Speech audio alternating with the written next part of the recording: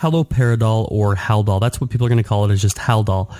This is a medication you're going to give often depending on where you work. If you work in like psychiatric or you work ED or ICU, even med-surg, you're going to see this medication often. Let's talk about what it's given for.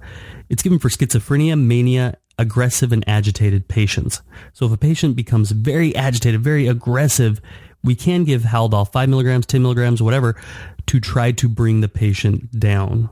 What it does is it alters the effect of dopamine. Its therapeutic class is antipsychotic. Its pharmacologic class is butyrophenones. There are several things to keep in mind with this medication. First of all, it can cause extrapyramidal symptoms. Okay, so we can see like the continuous muscle spasms or muscle contractions, the restlessness, the jerky movements, the tremors. These are the types of things we'd see as extrapyramidal symptoms. We also would want to use a lot of caution with QT prolongation. So if the patient already has a widened QT, we would want to use a lot of caution with this because this can further elongate that and lead to ventricular arrhythmias. It can also cause seizures, constipation, dry mouth, agranulosytosis. We'd want to assess for hallucinations in these patients. We want to monitor hemodynamics. If we're going to be depressing and affecting these neurotransmitters, we really want to assess blood pressure, heart rate, and see what's really going on with our patient. We'd want to watch out for neuroleptic malignant syndrome, or NMS. This is a really rare, but it's a life-threatening side effect or condition that can come from some of these medications. It's characterized by fever, muscle rigidity, altered mental status, and autonomic dysfunction. So we really want to watch our patient and see if they're going into this neuroleptic malignant syndrome.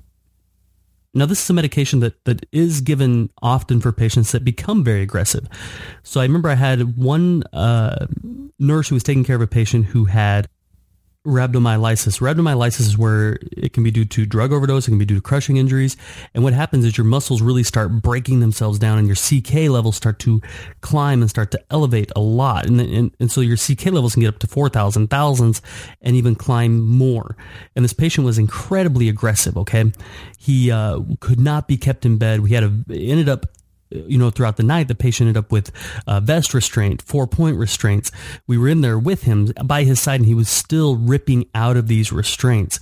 And so he became incredibly aggressive, and so we started to give him Haldol.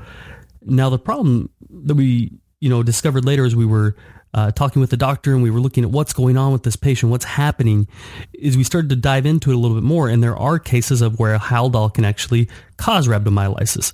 So this patient was becoming incredibly aggressive, and unfortunately, Haldol can actually lead to rhabdomyolysis as well. So his rhabdomyolysis was worsening, with the Haldol. We didn't give obscene amounts or anything like that, but the Haldol was not helping the condition that the patient was there for. Okay, so Haldol can help with these aggressive patients. If you have a patient outburst or a patient attacking a nurse or something like that, and you're not able to calm them down in any other way, Haldol can be used to try to calm these patients and to try to get quick control of the situation, get the patient safe, keep the medical staff safe, keep other patients safe, and then you can look at what's going on with this patient, what's happening. So that is Haldol. It's a medication you're going to see. It's medication you may give, you may not give. It depends on where you work and kind of what the conditions are in that facility. But it is a medication that can be used for these patients with schizophrenia, mania, or very aggressive or agitated patients.